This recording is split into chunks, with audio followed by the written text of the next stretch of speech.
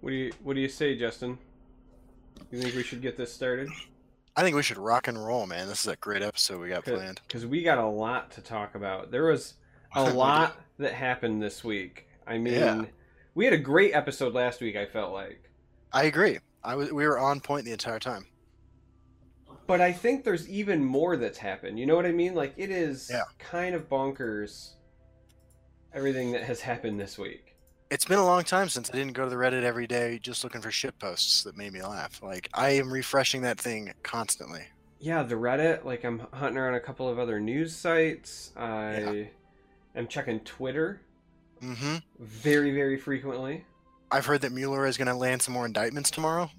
Yeah, lawyers are bowing Yeah. out. We It's a got like a beautiful new national security advisor. Right, and he's only Um, completely insane. That didn't take long.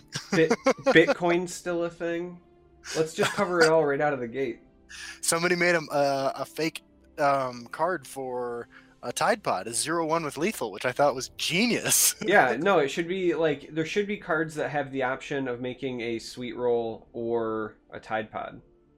I totally Like agree. it's a one or the other. I think that's great. I could not agree more. You know? Yeah, Yeah, I'm so excited. yeah. How do you wanna start things off tonight? I mean, because Well, there seems to be some disagreement about what we're previewing today. I mean, there is some disagreement, but even before then, I think we have to start off with the thing that we finally got to share. Like That is true. we can get it off our chest. We can finally say, "Hey, everybody! If you're gonna go to PAX East, Yeah, you we're gonna can be there. you can meet Justin and I. We are going to Yes. be there." Super excited. We'll be doing a live broadcast of the Fun and Interactive podcast on Saturday, April 7th from PAX East with CVH, with everybody else, and then we'll be hanging out all night. Yeah, you can come shake Justin's hand and give me a hug. Yeah, absolutely. that That is exactly how that goes. that is 100% how that goes. Yeah, heads up, people. I don't like being touched, so keep that in mind, please. Yeah, shake Justin's But hand, give yeah, me a hug. I will hug you. I don't care. yeah. So this is, I mean, that's going to be super exciting. I can't wait to meet everybody who's there. I think Bethesda's rented out an entire comedy club, so like the whole night, I've heard there's going to be music and food, and it's going to be a blast. Yeah, here's the thing you need to know. If you're going to be in the Boston area, you do not need a PAX badge to attend Right. this event. This is actually something that is occurring like at PAX, but it's across the street. They literally rented out Right. an entire location. They're going to be playing a ton of Bethesda games, so you can go there Yes. and you can try out Elder Scrolls Online, Legends.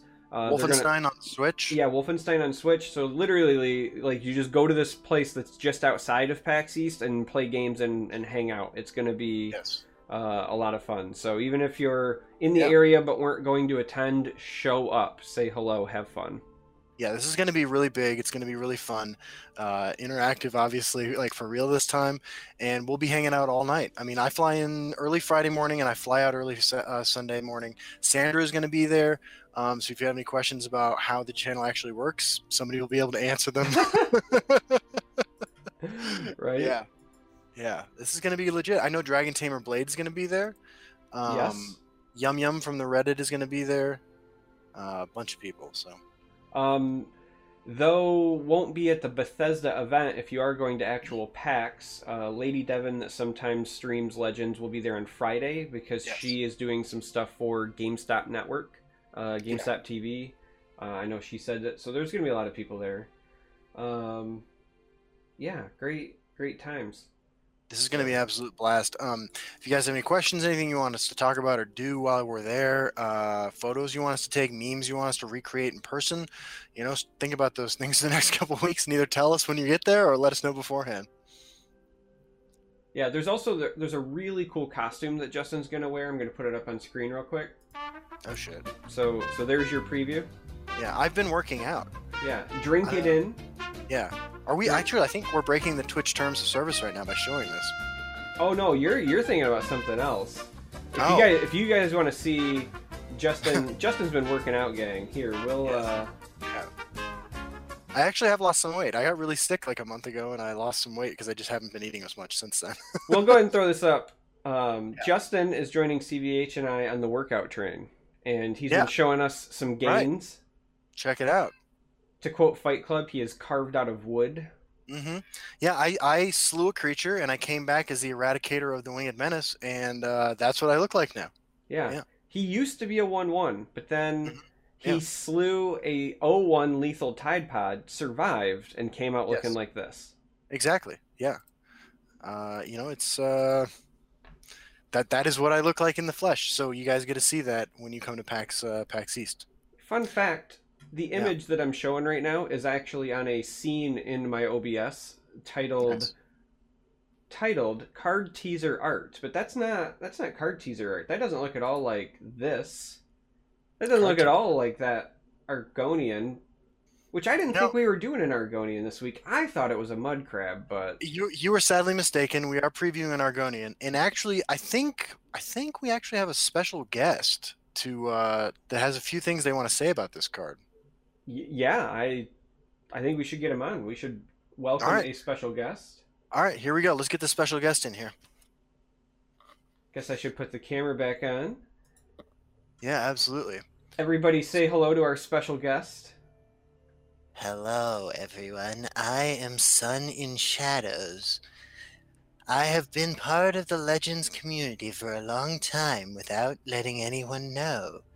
And today I am proud to present my very own Legends card. Charmer, you look delicious. Not nearly as delicious as a Tide Pod, but Tide oh, Pods are delicious as well. And if I had a 0/1 Tide Pod with lethal on the board, it would be the perfect target for my special summon ability. oh, all right. So let's go ahead and show what you can do, Sun in Shadow. Fantastic. I am very excited to debut my 3-color unique legendary card. Sun in Shadow. This is a House Telvanni unique legend. House Telvanni for life, motherfuckers. It is a 5-cost 4/6, so it's got a solid body, and it says summon, permanently shackle another friendly creature. But the payoff for that is you get to then draw an action of your choice from your deck. So you have to have a little bit of a drawback, but then you get one heck of a benefit, especially because it's a tricolor card. You know your deck has to be at least 75 cards, but a tutor effect makes things more consistent. Absolutely. I think this is one of the most powerful cards in the game. I'm going to go ahead and say it right now. It does seem really good on the surface. I mean, we kind of know that the 3-color cards have to be powerful to warrant the drawback, but the body is really, really strong on this, right? A 4/6, assuming that you're playing this in some sort of like House Telvanni either combo or control deck, because I think that's kind of what those colors favor. Of course. Or even like a mid-range strategy, but like, let's be honest, there's like a Scoutish with Ice Storm viable deck out there somewhere, I'm sure. I agree. I think that's the 4/6 body is great. It trades and survives with a lot of key threats. So that is not irrelevant whatsoever. I think the shackle is a very, very minor drawback. You can either shackle an altar target, shackle your guard that was going to just protect you anyway. Right. Shackling a guard is exactly where I went with this, and altar targets as well, because I think you always run altar in the 75. Yeah, shackle your Balmora Spymaster that was going to sit there anyway. Right. There's a number of things, like especially in these attributes, that I think that you can 100% target. And then there's also stuff like Dress Renegade, where you can just negate the shackle, so on and so forth. Dark Rebirth gets around it. Now, for that, you then get to draw an action of your choice.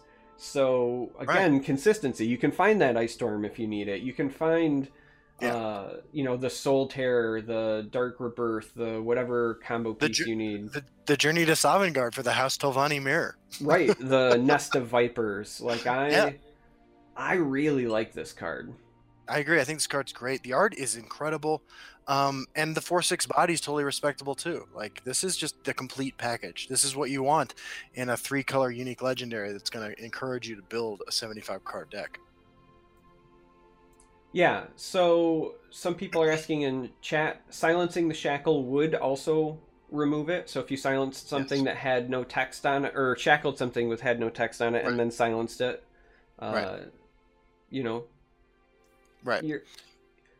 You're just getting a lot of value in this card. Morky Pep asks, what if you don't have another creature? Then you just summon a 4/6 with no ability. Correct, because this does say another friendly, so if you cannot do the first part, then you don't get the second part, because it specifically says you have to shackle another creature to draw an action. So if you don't meet the first requirement, you don't get the second part. Yeah. Yeah, this is a really exciting card. And somebody mentions Laneth for 4 less magic or whatever. It is, but I think that in the same deck you run this, you 100% run Laneth as well. Yeah, probably. Yeah. Ian Bits mentions, it's just a question of whether this is powerful enough to make a 75 card control playable, which by itself he surmises it won't, but it's powerful enough to be a consideration. And I agree. And I think that, as we've already seen from some of the other reveals, and we are going to talk about the reveals that have come up since our last podcast, we know that there's more than just the unique legends. So I'm curious to see what the other House Telvanni cards are. To kind of make those combinations and do the things. It's already got obvious synergy with Betray, because let's say you shackle something small and shitty, then you go ahead and sacrifice that creature to Betray, and you get additional value off that creature. Yeah, absolutely. You already know I'm a big fan of Altar Assassin decks, and so it's not a stretch to then go to a 75 card version, and so it's a great synergy with Altar. I think Altar's a great card in 75 card decks, because that again kind of gives you some more consistency, more thinning. I like this card a lot. I agree. I think it's fantastic.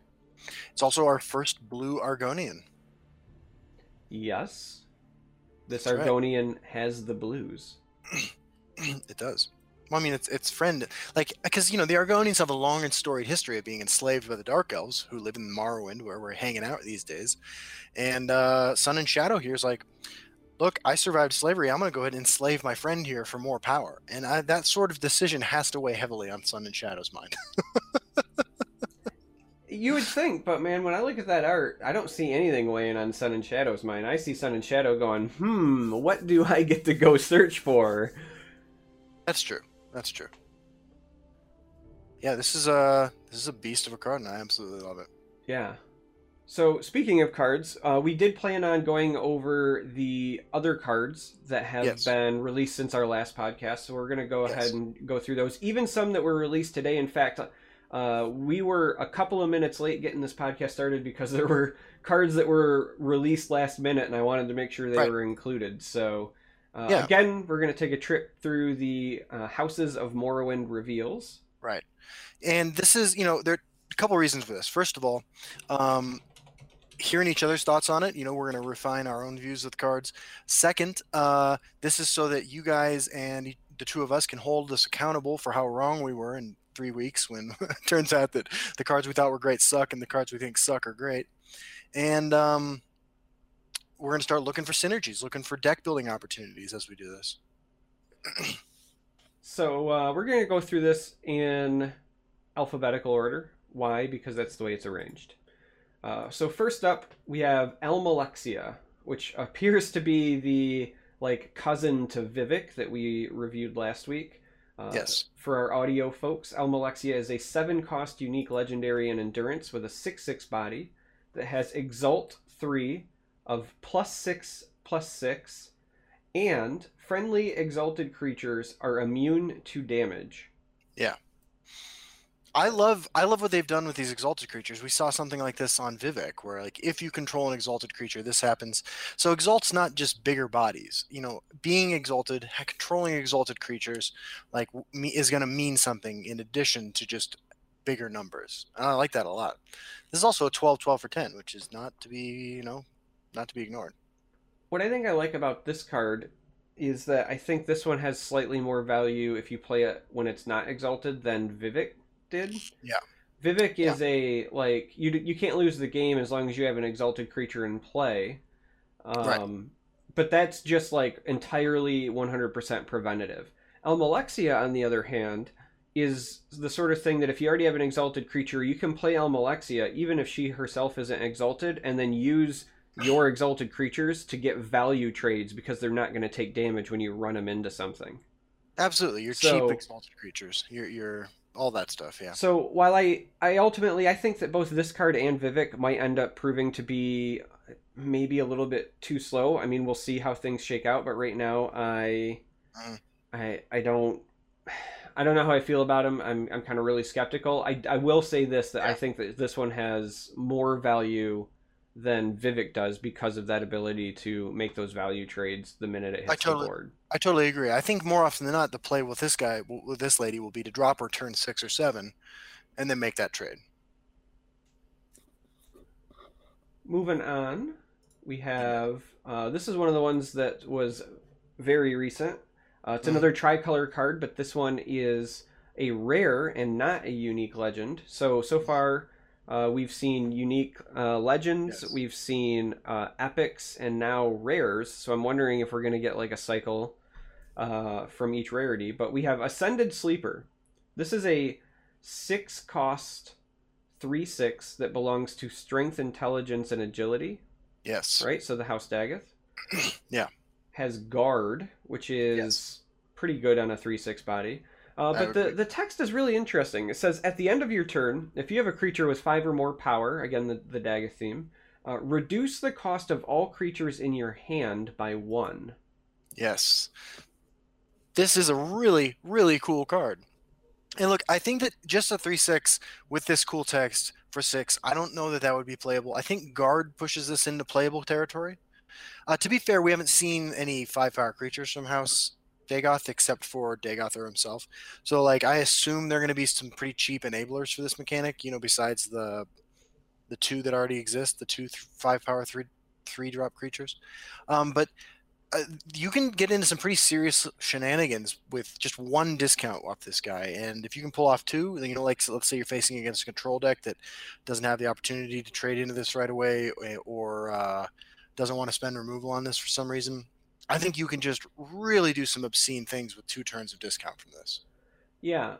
So it's interesting and kind of sad because the first time I saw this card, I thought it's a shame that this requires you to play a 75 card deck because Yeah, nothing would make me happier than reducing the cost of Wismother and all of my Relentless Raiders. that's a good call. That's a good call. You But know what I mean? Wismother in general can get really dirty with this card. Yeah. So that was like my first thought. Yeah, What's interesting is because this costs 6, it's already hitting the board pretty late. So right. I question, unless you're again more of a late game focused deck, I question how many creatures you're actually going to have in your hand to get the benefit. You know what I That's mean? fair. That's fair. Very well could be a lot, might not be, but that was another concern that I was kind of mulling over. It does provide a sort of ramp option for decks that aren't running purple. And I have to imagine that on the whole, 75 card decks are going to tend more towards mid range or control than 50 than they would if they were 50 card decks. So I think that, like, just the power to, say, hit your Parthenax a turn before your opponent could, that Ascendant Sleeper could provide, might make it worth it in these colors. Yeah. So if you're listening to the audio version of this, I highly recommend you come check out the art for this card. This is an ash creature as far as its Yeah. creature type, Yes. but it doesn't look like the other ash creatures that have been shown. Right. This looks like if Cthulhu mated with somebody that had a face hugger attached to him, and this was the Right. result. Yeah, this is my new favorite art in the game, hands down. I think this card is beautiful. I think the 3 color frame, these 3 colors in particular, looks perfect on this card. I just think it's really, really cool. Yeah, the art is pretty fantastic. Yeah. So we're gonna move along. We've got Aspect of Hircine. Hmm. Aspect of Hircine is a 9 cost 6/6 strength creature. It is a Yes. legendary, but it is not unique. And Right. it says summon, choose one. You either choose strength and the creature gets +6/+6 in guard, or you choose Right. speed and it gets charge. So for 9, you either get a Yeah. 6/6 with charge or you get Yeah. a 12/12 with guard. I I think this card is really good. I think this card is really good. I like this in Crusader Control. I could see that. Yeah. It's either a slightly overcosted removal spell, a finisher, or just a giant roadblock that comes down really early for a 12 drop with guard, for a 12/12 with guard. Yeah. So I think that the obvious comparison is to Tazcad because that's another 9 cost creature that can charge for 6. Sure.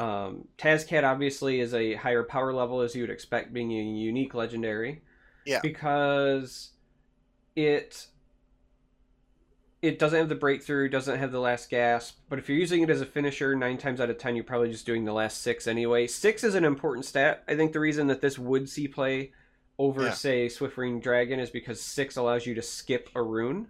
where That's the fair. 5/5 dragon does not. Yeah. So if you're making that comparison, but the lack of Yeah. other abilities, it kind of makes it interesting. Like on the one hand, a 12/12 guard is fantastic, but Mhm. I still think that this, even though it's got more stats, it would be weaker than Vigilant Giant because I think the card draw is important there. Yeah. Similarly, like comparing to Tazcad, like it's good, but it's clearly not like as good as Tazcad, but Yeah. it's still I think worth playing. Yeah. I Um, think the flexibility. I mean, the fact that both choices are undercosted. I mean, not undercosted, but the 12/12 is undercosted. But I just think that because both modes are great cost, this card will see play. yeah, for me, the big attraction is just that it exists. I was kind of going back and forth with some people on Twitter, and I said, just the fact that this exists will change the way people play the game. Like Yeah. when you play against agility decks, you're basically accounting for once I hit 6, I have to assume they have Tazcad, and so you will Right. sometimes make plays that aren't in Mhm. your best interest just to say keep you at like 7 health or something, right? Yeah. Now this Absolutely. applies to every deck that also runs strength because there is a chance that they are running this, right? Like just the I agree. existence changes the way things happen. I agree. This is a great card. Yep. Um, Creature and type it's a. is a werewolf too. I was just about to say it's a werewolf for what that's worth, everyone. Yeah. Absolutely. So This card is 100% going to see play. It's a matter of like, is the decks that it's best in, like, are those decks like going to be tier 1 decks? That's the question, I think.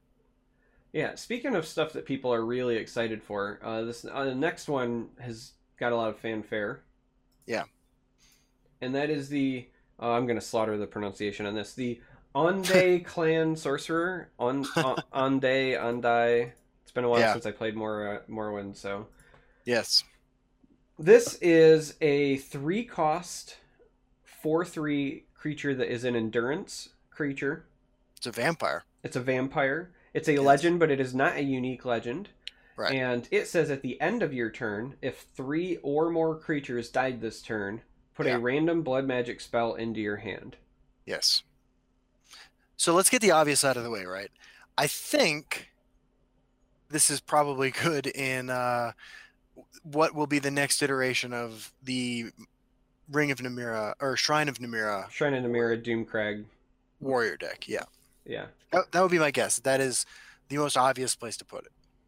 Yeah. So what's interesting here is it's just 3 or more creatures. It doesn't Yeah. mean your creatures. Yeah. So, if somebody drops a big fat guard in your way and you have to trade 2 creatures into it and your 2 die, but theirs also dies, that would trigger this. It's at end of Yes. turn. So Yes. barring like ordering and prophecies messing stuff up, you likely choose when you would get the value if you're trying to get the blood magic spell. Right. From just a stat standpoint, 3 for a 4/3 is great for stats. Yeah. In my opinion. I agree. Um, I think this card is really solid. It's a card that's going to require a little more. I mean, you don't just jam. This isn't Daggerfall Mage, right? You don't just jam this card. But I think that this card is good. I think it's really good. yeah, the decks that want to utilize this will definitely benefit from it. Yes. Um, I don't think that it's. Yeah, like I don't think that it's going to be like ubiquitous or anything like that. I do think that it is a buff to Dawnbreaker. Every set, I look for the things that Dawnbreaker wrecks. This That is is true. this is one of them. This is a Dawnbreaker buff. I think if I'm going to make a super bold prediction, I think that within a year and a half, 2 years, Vampire Tribal will be a possibility, and I'm looking forward to shuffling Dawnbreakers in my deck with Galen when that day comes. Yeah. Yeah, But yeah, this card's really good. It's more specialized than I think than it looks at first, right? Like this is a card you need to think about whether or not you put in your deck, but it's not just an auto include. But I do think it's really solid. So this next card I think is very interesting, and it's one of the ones that was like a late reveal that I was trying to cram into our show. So this is going to be a really fresh take because I've Sweet. barely had time to mentally digest this one. See which one this is. So this is Bolvin Venom. This is a Yes. 3-cost 3/3 unique legendary that is Yes. in the attributes of strength, willpower, and endurance. It is a tricolor card. So he's a 3 for 3/3, but he has a very interesting effect. First up, he has Rally. Mhm. Yes. New keyword, every time he attacks, he gives a creature in your hand +1/+1. Right. But it also says, when Mhm. you rally with no creatures in hand, you Mhm. first draw Bolvin Venom from your deck. Yes. So again, this is like a reverse tutor in that it always tutors him when you get the trigger. Right. But again, because it's tricolor, you're playing him in a 75 card deck, so it provides Yes. some level of consistency. Mhm. Basically, it means if you are going to rally and you don't have something in your hand, it means you always at least like get him from your deck, and that would make him a 4/4 Yes. because Yeah. he would get the rally effect. This card is great, right? Like this. I mean, obviously, as a 3-color card, it's a specific deck that you're auto including this in, but you put this in every deck of these 3 colors. I think. Um, it it's as an insurance policy. I said this earlier. Right? This card is an insurance policy against dead rally cards on the board. I mean, I think a 3/3 for 3 with rally would be playable. To be totally honest with you, um, you know, in the right deck. Like, Yeah, I don't know that the rally deck or the rally decks look a lot like decks that we already play necessarily. I think that this mechanic doesn't really. I don't know that it favors any of the kinds of decks that see play these days that much. I think it requires a kind of a new thinking about how you're building your mid-range strategies. And I think Bolvin's great in it. I think there will probably be a 2-color rally deck if we see like 2 more, you know, reasonable rally cards. But I think Bolvin is really, really, really strong. yeah. So chat's already went to the first place that I went when I saw this card. Like Yeah. I said, I haven't had a lot of time to mentally digest it, but when I saw this, I thought to myself, okay, so what happens when you Galen it? Ooh. I don't know. You know, I think Maricon's in chat. Yeah. So the thing is like he's clearly in your hand when you play the Galen, right? So you have Yes. to play Galen, then play the Bolvin that was in your hand, hope that you have no other Yes. creatures, but then Bolvin, I would imagine, would then fetch you 3 Bolvins. Yes. That would be incredible. That would be an amazing combo if that worked. Yeah. Yeah, that was the one of the first Yeah. combos I thought of. I'm sure that there's going to be more. Anytime you have any sort of tutor effect, right? Yes. There's going to be like potential for abuse, in my opinion. Yeah. I'm curious to see how many, if at all, we get that are like quality 2-drops with Rally, so that you Yeah. can try to set up like I drop my 2-drop, it finds me Bolvin, and then I get my 4/4 for 3 that also has Rally. Yeah. This is really solid. Yeah, I like this guy. I mean, and you should, because again, like the tricolor cards are going to be really Right. powerful to promote that. So I agree. Yeah. I like that. I love that combo. I think this card's amazing. Um, yeah. I like what 3 colors lets us do. Lets us play with in terms of the power level of unique legendaries, to be honest with you. so next up we have Cliff Racer Onslaught. This is a card that really, after it was revealed, I think kind of creates like a divide. Pretty Yeah. sure Ian Bits revealed this, and I know a lot of people think that it's absolute garbage, and I am kind of a fan. Are you? I am. Do you Like the do kind of decks you- that I would want to put this in, like if Yeah. I don't have something on the board by the time that I'm playing this, then I probably have already lost anyway. So do you ever play Charis Breeding Pit? I don't, but Char's Breeding Pit doesn't potentially let me charge or trigger my slays. Like Fair enough. it's just gonna be stats. Like look, you laugh, but I think Charizard. Just like you, let me explain my position on this card. All right. Just like you, when you saw Daring Heist and you said, "I don't know, man. It says draw 2 cards." I am gonna take my stance and say, "I don't know, man. It says charge." It might be a conditional charge. 2 charges. Right? It might be a conditional charge, right? There's a speed bump you got to get over. But I just want you to know that you hear draw 2 cards, I hear charge. All right? Enough. So yeah. I hear what you're saying. Look, I don't think this card is particularly good. I think it's hysterical, and it's a card that I'm sure I'm going to play with at some point. But I don't know, man. I haven't figured out any way to break this. how about have any 1/1 in your 2 lanes when you play it? On turn 9, if I'm trying to get lethal with a 9-drop spell, like, why do I have a 1/1 on board? Well, because they killed all your real threats and you've got 1/1s left behind, man. Yeah, okay. I think that I just, in my mind, any time that Cliff Racer Onslaught might be good, Charos Breeding Pit is better. Yeah, it says charge, man. We'll leave it at that. Maybe the thing is Charos Breeding Pit's a good card, and we've never given it its due. Listen, this thing is gonna screech twice. You know the kind of PTSD that sound effect will cause alone? That's fair. Oh, Americon says that with Chanter out, Onslaught gets Tazcad. Right? And Tazcad runs over the target with Breakthrough. That's true. That's 9 damage in a lane. No, 10 damage in a lane. That's All right. fair. That's fair. Moving on. This is another one of the more recent reveals. This one I saw some people were also claiming is really strong, and I think it's going to be more of a combo piece.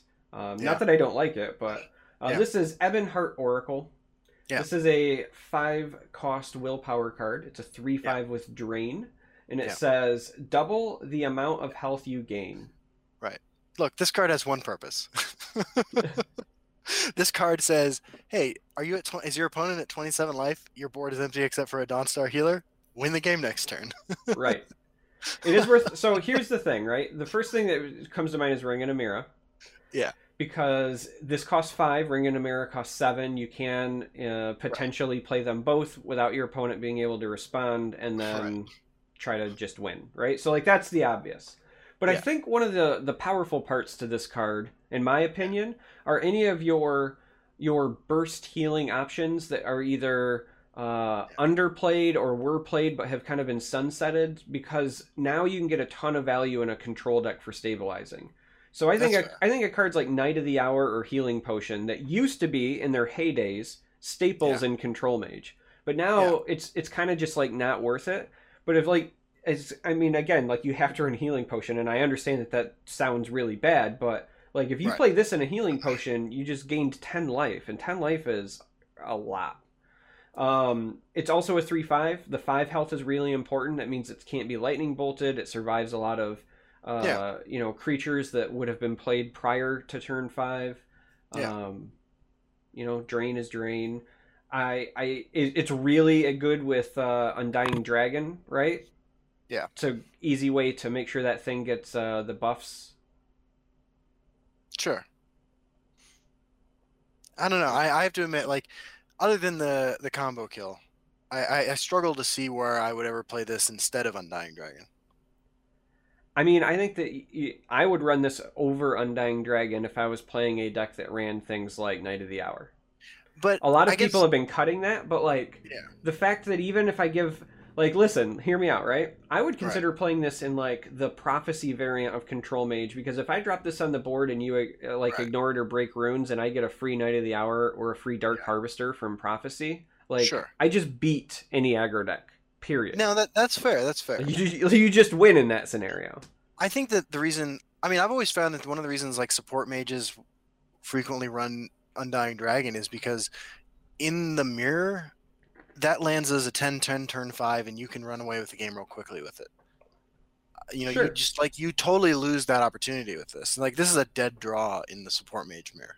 Yeah, no, I mean, it's interesting, right? Like, I think this is absolutely better than Undying Dragon against aggro and mid-range, and I think that this card is obviously worse in the control mirrors. But you know, as far as a stabilization tool goes, like I care about stabilizing more in the aggro and mid-range. So that's fair. You know, yeah, chat's talking about the thing you have to consider too is your healing elixirs are gonna heal for a ridiculous amount with this on the board. So that's true. That is true.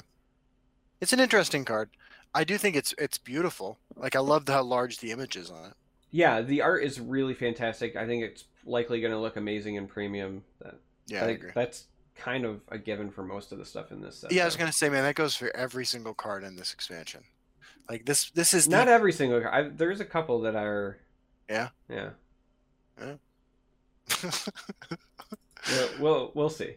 So, wait, so neither one of us have really like given a solid. I mean, like, I guess I haven't weighed in on this one solidly, so chat can tell me if I'm wrong in a month. So I'm gonna go ahead and say I don't think that card will see play, but I wouldn't mind being wrong.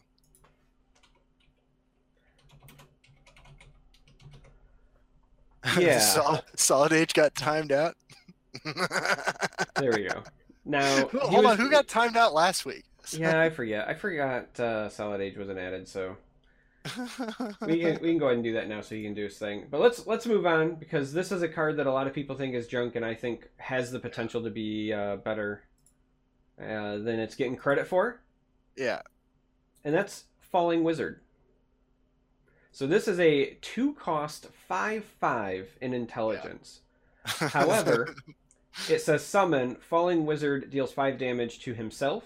And then it has a last gasp of draw and experimental scroll, which are the J'zargo cards. Yeah, the J'zargo cards. So on the surface, this is a pay 2 to get an experimental scroll.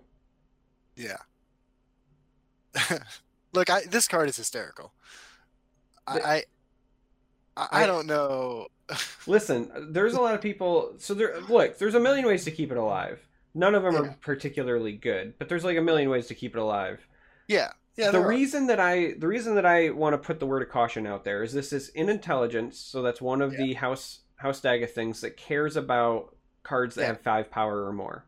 Yeah. So far, what's been revealed are cards that say if you have a creature with 5 or more power in play. But if House Dagoth prints anything that says whenever a creature with 5 or more power enters play, because we even have a couple of those in Skyrim, so stuff like East Empire, Crafter with toughness and whatever. But if you ever have one of those, this card is a really cheap activator. Hold on, the Nord, the 4/2 Nord that's red. Yes. Because you're not playing East Empire Crafter in House Dagoth. Does that give +1/+1? It does, and breakthrough. Oh shit. Okay. All right, I see where you're going with this. Yeah, this is a House Dagoth card, right? Or maybe House Telvanni, but I think House Dagoth. This was where this card belongs. I like that. No, Chief Kush, with East Empire Crafter, you have a 6/1 guard. Yeah. So, listen, I don't think that you're playing this, in my opinion, for the stats. Like, you're never going to likely get this to be a true, like, 2-mana 5/5, barring, like, a Mundstone High Roll or something weird. Right. Nobody's going to play Lion Guard Strategist just for that. But I don't know, man. For me, this is one of those cards in my mind that like you keep in the back of your mind because there might be things that it can trigger. To me, this is like a combo activator. So I would be again looking for anything that says like if something with 5 power or 5 toughness enters play, this immediately meets those requirements.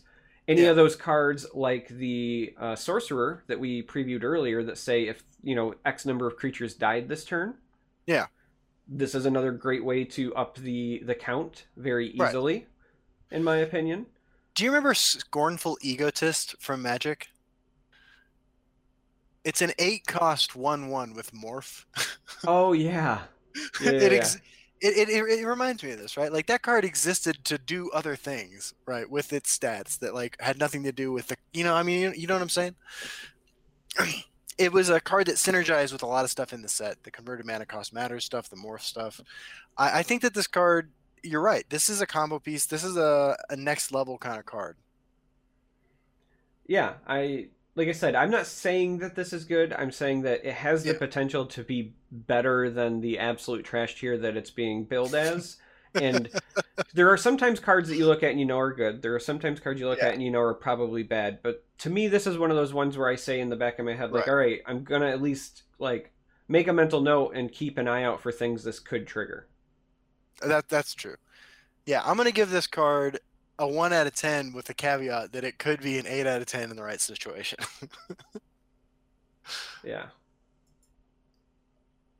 And Okay. experimental scrolls are fun. I'm not gonna, can't deny that. So next up, we have another one of the ones that was like a late reveal, if you will, and that is Haunted Manor. So this Yeah. is a tricolor support. It's in the strength, willpower, and agility attributes. Yeah. It's a 3-cost support. It is not a unique one, so you can run multiples. And this is interesting. It says give the second creature you summon each turn +2/+2. Yeah. So full disclosure, I sent Charmer a message on Twitter about an hour and a half ago. I was like, that new Haunted Manor card or something like that, that seems broken, because I thought it cost 1. And I saw it real quick. My phone died as I was looking at it for the very first time. I got in the shower and I was just thinking about it. I'm like, oh my God, that card costs 1. Like, this card is fucking broken. Like, I was thinking about this, like, what am I missing that makes this okay? And then I got out and I sent Charmer that message. Then I looked at it again and I was like, oh, it costs 3. Yeah, so earlier we were kind of talking about the art. I will say that this might be the first one that I'm like not super excited about art wise Yeah. because I just don't think it matches much of what the rest of the set has looked like. And also when I hear Haunted Manor, like I Yeah. don't see spooky here. Like this looks like it should be the Temple of Apollo or something. Like it's very brightly lit. Right. Um yeah, Yeah. like this. I will say, like, there's something something Greek looking about those colors with that art. I mean, like, I don't know, Greek's not the right word, something classical about it that I appreciate. I just like the 3-color artwork, to be honest, the 3-color frame. But Yeah, the 3-color frame is great, and like yeah. I said, it's not like this art is objectively bad. It just doesn't feel like it fits the rest of the Legend stuff, and certainly Well, not yeah, what we've seen from this set. Like Morrowind has always been about really weird shit. this looks like, in my opinion, this like belongs in Eternal. Sure. A real quick shout out though, Eternal's a great fucking game. Yeah, I mean Eternal's great. Yeah. Um, But so obviously, Raiding Party loves this card, right? the fuck out of here, dude. You know what else really likes this card? Spider Lair, because you're always guaranteed Yeah. to get a creature that enters play. Spider Lair is what I was thinking of when I first saw this card. No, you weren't. No, it legit is, man. It legit is. Because I was like, what could I do with this that's fun? And I swear to God, as I was in the shower, I was thinking of Spider Lair. So let me get this straight. I mention a legitimate card in Raiding Party, and I get the fuck out of here. But you were legitimately thinking about Spider Lair. Yeah, because I want to have fun. I don't want to play fucking 0 cost 1/1s with charge. Like, I'm not an asshole, all right? Listen, Okay? there's only one thing that I can say to you right now. Yeah. Time to fight. Let's Yeah, do all right. this. Salt's a way of life. I get it. But, like, I just think that, oh, you know what? Chad has a good point. This is great with skeevers. Oh yeah, you're always gonna get one skeever bigger than the other. It's like the Big Brother skeever. Yeah, it's true. No, I do think this card's really interesting. I think it's probably better than it looks at first. I don't know that you're going to play a 75 card aggro deck anyway, right? So Yeah. So here's the thing that I find interesting. Yeah. It's a 75 card deck card, right? It's a tricolor card. right, This feels like it wants to be played in something aggressive, but here's the other thing. Like if you Yeah. play this on turn 3, like you just gave up all your early tempo. Mhm. And by the time that you can likely play this and 2 creatures with it, if it's not been like Raiding Party infused, Right. this comes down really late. And if you're playing this and not getting immediate value, like you're just asking to go way behind on tempo. Like I Yeah. feel like there's a really powerful effect here. I'm just struggling with at least what's been revealed so far to figure out where it fits. All right, I'm imagining cheap drain creatures, a lot of early removal, all 3 of Golden Saint, Triumphant Jarl, and Solrus Marshall. Golden Saint. So that is interesting. All your token generators are actually really liking this. Yeah. Scouting Patrol, Golden Saint, Mark to Man. Yeah. Yeah, see, when I thought it cost one, I was thinking about stuff like Marked Man and shit like that too. You know what would make me quit? I'm gonna be straight honest with you. When Yeah. my opponent plays this on like I'm playing aggro, right? I got my Mighty Ally ready to go. Yeah. My opponent turns around and plays this and passes because they're taking the tempo loss. Yeah. And then I swing a Mighty Ally and I break 2 runes, and they go Prophecy, Prophecy, and the second one gets +2/+2. Oh yeah. Like oh, what? yeah. And The, the second one's Moonlight right, I was Werewolf. gonna say the first time I get a 6/4 Moonlight Werebat off of this because I broke 2 runes, like I'm gonna flip a table. I like that. I like that a lot. Yeah. Yeah, I do think this card's really interesting. I totally support any card that makes people think about building decks in a different way. And obviously this has synergies with Plot, but Plot has synergy with cards, right? Yeah. This has, a little bit more involved in your decision-making process. Yeah, it changes the order in which you might play things, whereas Plot, like you just play things. Yeah, right. This is interesting. Yeah. All right. So next up, we have another tricolor card. Sweet. This is Inspiring Kinsman. This is a 4-cost 2/4 in attributes Strength, Willpower, Endurance. Yes. Now, a 4-cost 2/4 might not seem very, amazing stat-wise, but it has Rally, and we've been confirmed that it's supposed to say Rally 2. Yes, I'll explain that in a minute because there's a couple of nuanced things to that. But it's supposed to have Rally 2, and then it also has a last gasp of when it dies, give a random creature in your hand +2/+2. Right. So first off, Rally 2 does what the last gasp does. It gives a random creature in your hand +2/+2. But it was also explained to me that Rally 2 Rally works in that it stacks. So it's not just that this has Rally 2, but apparently other creatures that have Rally, if you give them Rally again, essentially have Rally 2. And that's really interesting because if we start seeing things that do grant Rally, that's potentially really, really interesting. Yeah. This is a really, really powerful card. Okay. Do you think here, and I know, okay, so execute, right? Execute. Grizzly Gourmet. Grizzly Gourmet, yeah. Do you think that at 4, in the deck that you would put this in, you would land a creature in the first 3 turns of the game that you will get executed? You know what I'm saying? Honestly, probably not. That is I think that can totally make or break this card, right? Like Windkeep Spellsword comes to mind, but otherwise, like if I'm playing like an aggressive or a mid-range deck that's in those attributes, almost everything is like 3/2s, 3/3s, 4/4s, or whatever. So, I mean, if you buff him ahead of time with like another rally effect, he's not gonna be hit with it. But I really like this card, and I plan on playing with this card. Yeah, no, this card has a really strong power level. So the thing that stands out to me about it, and I kind of talked to you about this a little bit, is that if you don't have another rally effect to buff him ahead of time, it's not even just Execute or Grizzly Gourmet that kind of like blows my mind, right?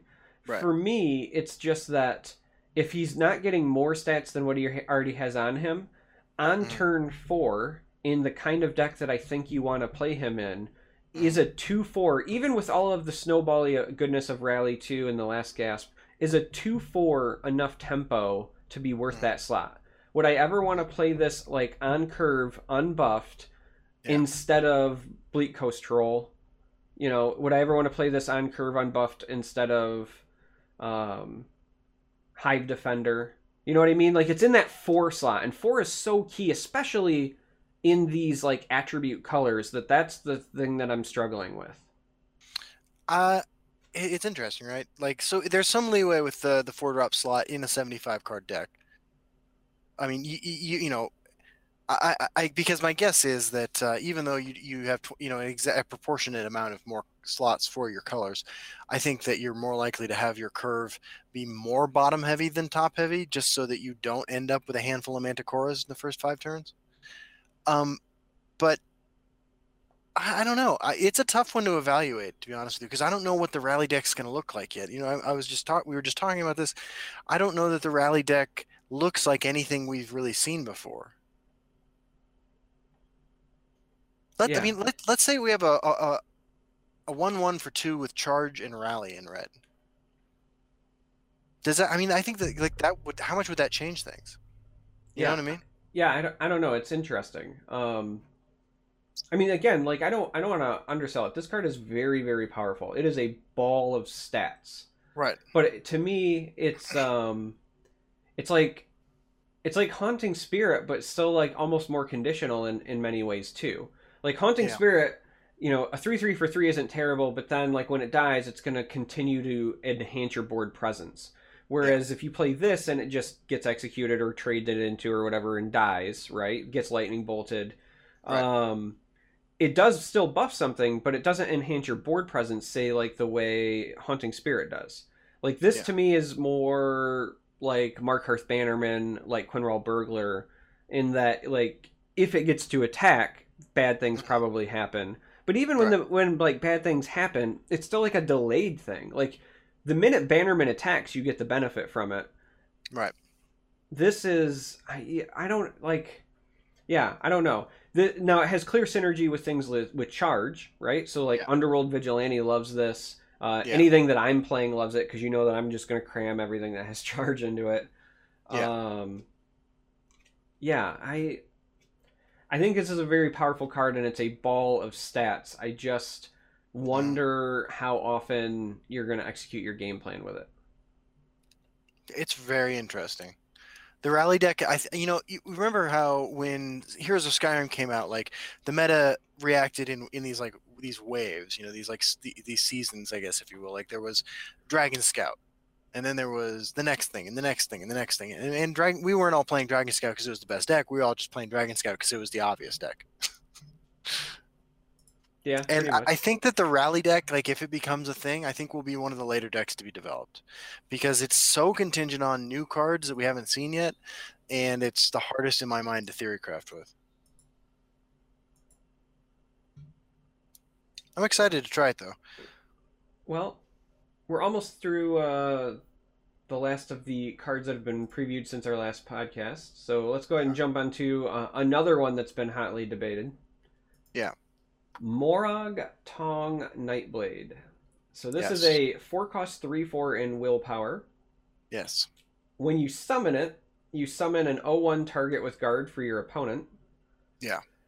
This also has Slay, draw a card. Mm-hmm. If it's an action, reduce its cost to 0. Mm-hmm. This is an interesting one, huh? So this is to me like Inspiring Kinsman, Yeah. but potentially uh, better, but in different decks. The Kinsman is very, very good for decks that want to snowball your board presence. This, I think, is really Yeah. good in like control decks where you're going to be playing a lot of actions and you want to be able to play them for free. Yeah. I don't know why you would run this in a Swindler's Market deck, but I do find it kind of interesting that you could trigger Swindler's Market with, Sure. Yeah. Dawn's Wrath or something cheeky. Yeah. But yeah, this is a clearly very powerful effect. And quite honestly, I think it's powerful even if you don't draw an action. Like just Slay, draw a card, Yeah. uh, is solid. That's where I think the power is in this. I think that this would fit into something that looks kind of like the old or new Crusader mid-range life gain deck. Right. I don't give a shit about the rest of the text. 3/4 for 4 Slay, draw a card. I might play that card in that deck. If I randomly draw something and turn it to 0, fine.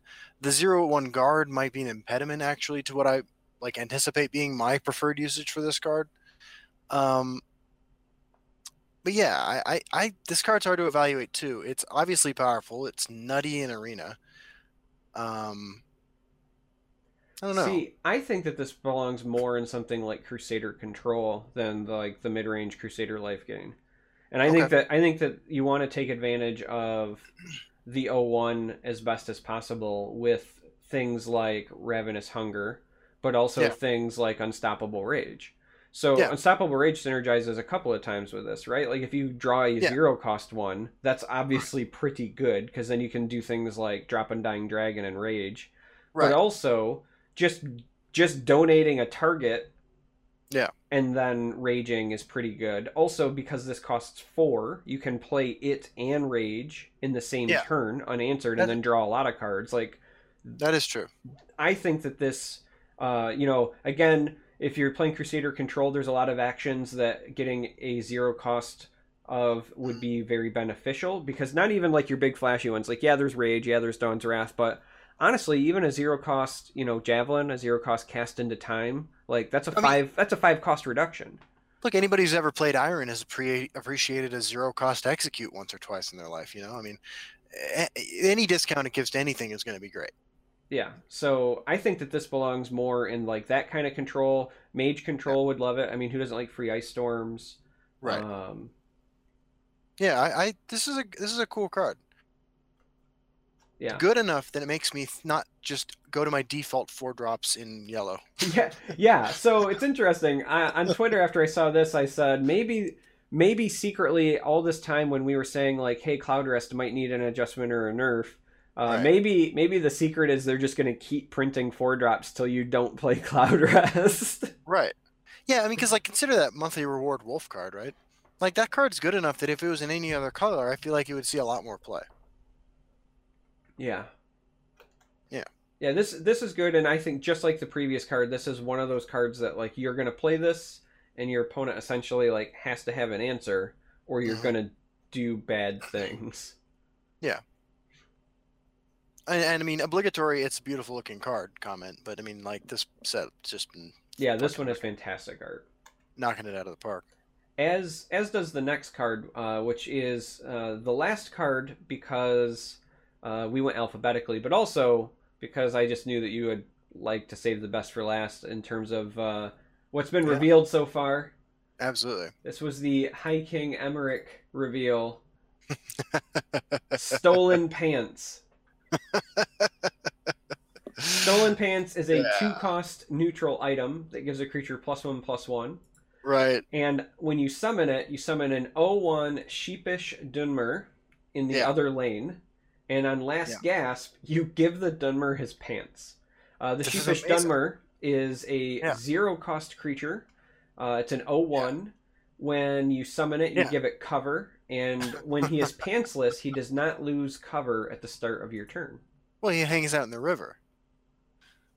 Yeah, this card is amazing, right? Look, I mean, okay, as far as value goes, it's actually a reasonable amount of value, right?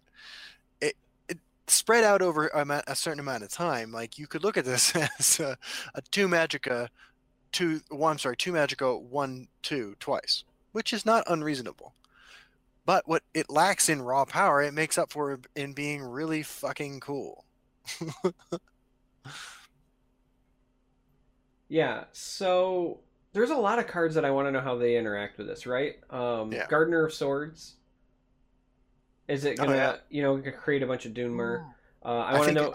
Yeah, I think it will. Yeah, then there's so if there's multiple Dunmer but only one stolen pants or whatever on the board, like Yeah. which one gets the pants, or do they all still get a copy of pants? I also Yeah. am really curious about how this like works with Wisp Mother. Same thing. Yeah. If I have a Wisp Mother on the board and I play this, I assume it then creates 2 Dunmer, but then when the last gasp triggers, does only one of them get pants back? Or Right. does it create magic pants? Like is there a Sisterhood of Traveling Pants that we have Mm, to worry about? yeah. Um That movie is inspirational, really. yeah. Yeah.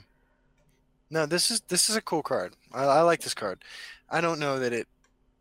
I honestly I hadn't thought about slapping it on a Gardener of Swords. Like that is a pretty impressive amount of value.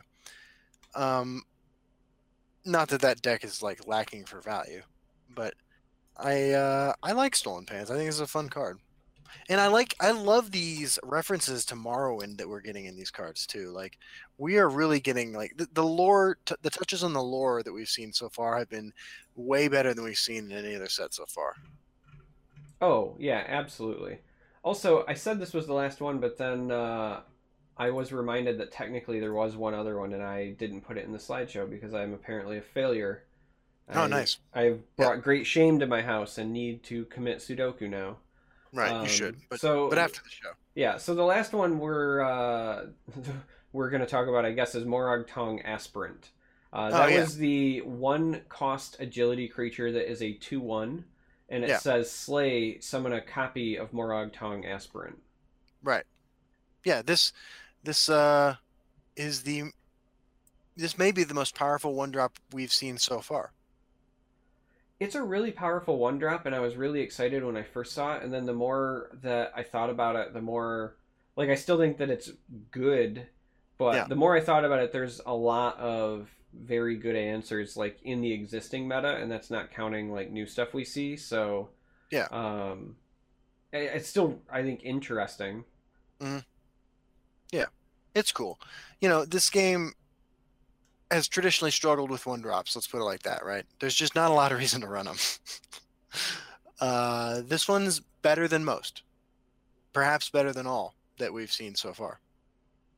Yeah, I mean, the slay is fantastic, and the two attack is really key. So the two attack means Yeah. it trades into a lot of one drops and Mhm. a decent amount of two drops that are 3/2s. The fact that Mhm. slay says summon a copy of it means that even if you're trading in and it dies, it should still copy itself. Right. Um, Yeah.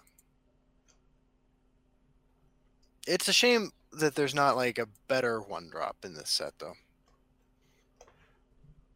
yeah, I'll put a link to the card in chat because again I failed and did not have it in the slideshow. Yeah, I mean, there's obvious synergy with it too. So things like Wordcrafter, Cleric of Kine, anything that's going to protect it as a 2 drop and allow this to survive and make a copy means that you start snowballing even more. Right. Good with lesser ward. Yeah, so this is certainly a great 1 drop. It is. It's kind of a shame that we don't have more like 1 drops that are playable because Right. that I think fuels a lot of the stuff that people feel about the ring and things like that. Oh, I accidentally clicked over to that Sun and Shadow teaser art. I guess I'll take that down. Yeah. Oh yeah, I guess there was that art too. I really thought we were gonna do a mud crab. No, the mud today. crab was a snack for Sun and Shadows. I don't know. I don't know where you got this picture. Even this is just weird. It's actually kind of funny. Yeah. When we were getting our card reveals, Yeah. and I got the message in Twitter about like, hey, you guys are going to reveal the Argonian. Yeah. I was on break at work, and I was approached by this crab, and it had all these trinkets, and it was like, hey, Oh wow. you want this picture? And I was like, okay, I'll take that, Mr. Pinchy. How often do crabs interfere with your work? I have a severe problem with crabs. Sorry. Dude. I thought I could do more banter. That's fair. So anyway, he said like, do you want something? And I said, yeah, I want more playable 1 drops. And so he said, sure, like let me help you out. You've been a good sport dealing with all of these crabs. Yeah. And so we got a mud crab merchant. Yeah, absolutely. As many people thought. Yes. This is legit as hell, man. Like this card is awesome. So Mud Crab Merchant is a 1-cost neutral card on a 1/3 body. Yeah. And it says summon. The merchant shows you 2 cards he has for sale. Choose one to put in your hand, and he puts the other in your opponent's hand. Yes. This card is really, really, really, really good, I think. Yeah, I mean, I think it's at least playable. Yeah. And these cards are totally random. And I don't know if he wants me to like share this publicly, but like even CVH when he was going back and forth with us said like he also thought it was potentially playable because you get card choice, right? So you can like you get first shot at whatever it is. The 1/3 body for a 1-drop like isn't terrible. theoretically you could trade into like 2/1s, so things like Harpy and Survive. Not that like you really need to super get value out of it, but for me, I think the one cost is the right price. Like I'm gonna throw a Hail Mary, right? And for one, because it's just gonna show me random cards, right? For one, I could potentially get whatever answer I need. I mean, I have to give my opponent something, but because I also get the choice, like I'll know, so I can potentially play around it. Like on the surface, it seems really, really bad, but also really, really good. Like it's not card advantage, but it's potentially card like quality. Like I'm having a hard time like really rating it, but I feel like I would want to play this in control decks, maybe. 100%. I'm gonna jam this in every control deck I build for a while. I mean, I just think this card is really good. I mean, I certainly want an excuse to play Mud Crabs. And like of the Mud Crabs, I think this is the one that I feel the most comfortable just jamming into a deck.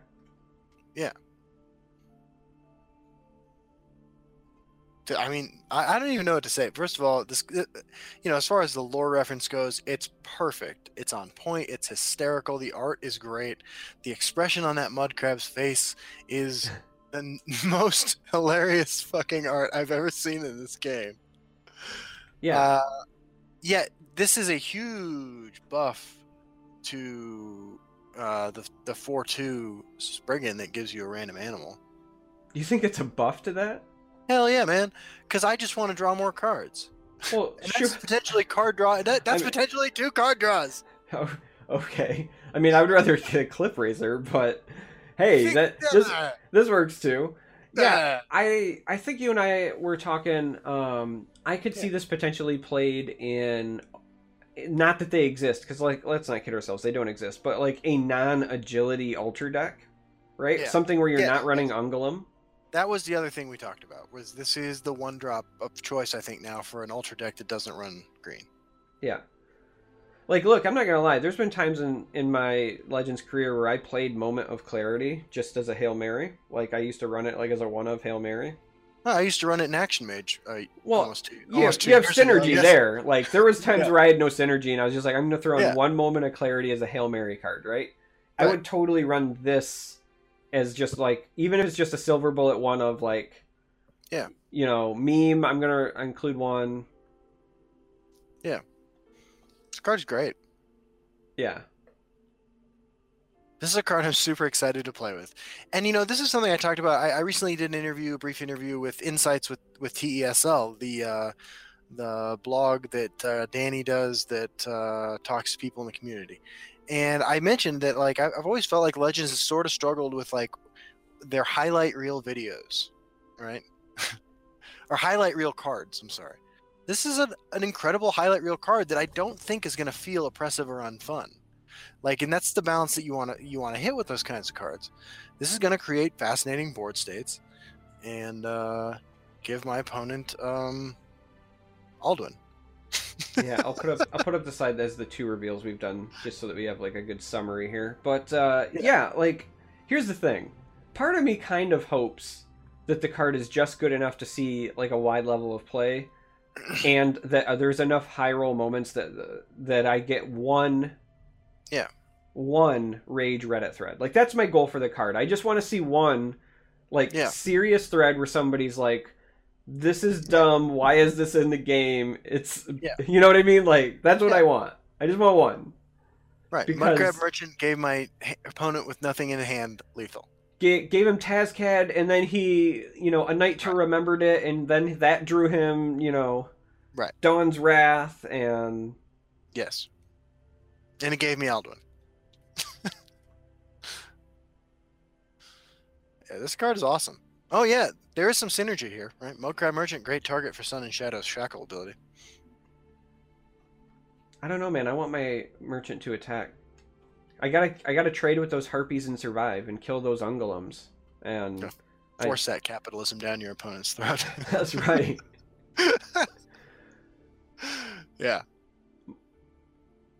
Mudcrab Merchant, I feel like, is going to be the source of a meme. Like, I'm waiting for the moment where I get a Yeah. clip where, like, I play Mudcrab Merchant because I need a Hail Mary, and it gives me two really subpar choices. And then the meme that I already have forming in my head is the old, like, pawn shop meme, right? Like, Right. you know, I bring in this thing and, you know, hey, I want to sell this for, like, $5,000, and the Mudcrab comes back and says, I can do about $5, you know? Yeah. Yeah, I do like it. I will say this about just the set in general, and you kind of already touched on it. Skyrim did it a little bit, but the thing that I've enjoyed about the reveals so far for this set is even for like non-unique cards like this, like non-unique legends, things like Falling Wizard, like almost every card that's been previewed has inspired a number of people to immediately go, "Oh my gosh, that's Mudcrab Merchant," just from the art. Oh my gosh, that's got to be Sun and Shadow. Oh my gosh, that's the quest where the guy lost his pants. Like, there is so much amazing nostalgia and like instant recognition from the cards that have been revealed so far that it's been a wonderful reveal season. I agree. It's been absolutely amazing. This is the set that I've been asking for forever. I think the Morrowind setting is fascinating. I think it's the best part, the weirdest part of the Elder Scrolls lore that we've ever seen, and I cannot wait to see more. I mean, we have not seen very many cards at all. We're getting 149 new cards, and what we have seen so far has been incredible across all rarities. I mean, this is just the additional complexity that they've shown a willingness to do is amazing. Yeah. I never would have expected half the stuff we've seen. I'm pretty sure I've said on this podcast before that we would never see 3-color decks. I'm fairly certain I said that. Yeah, but I mean, we were thinking about it from the confines of the 50 cards, but yeah, like, I'm pretty sure. And then not only did we get that, but then we got like all of these other cards that are introducing some cool complex mechanics like rally, like plot. Yes. This is just a really interesting set that will 100% shake things up. And you're right, we've barely seen anything from this set. You know, we are we are like less than a week away, right? Yeah, almost certainly.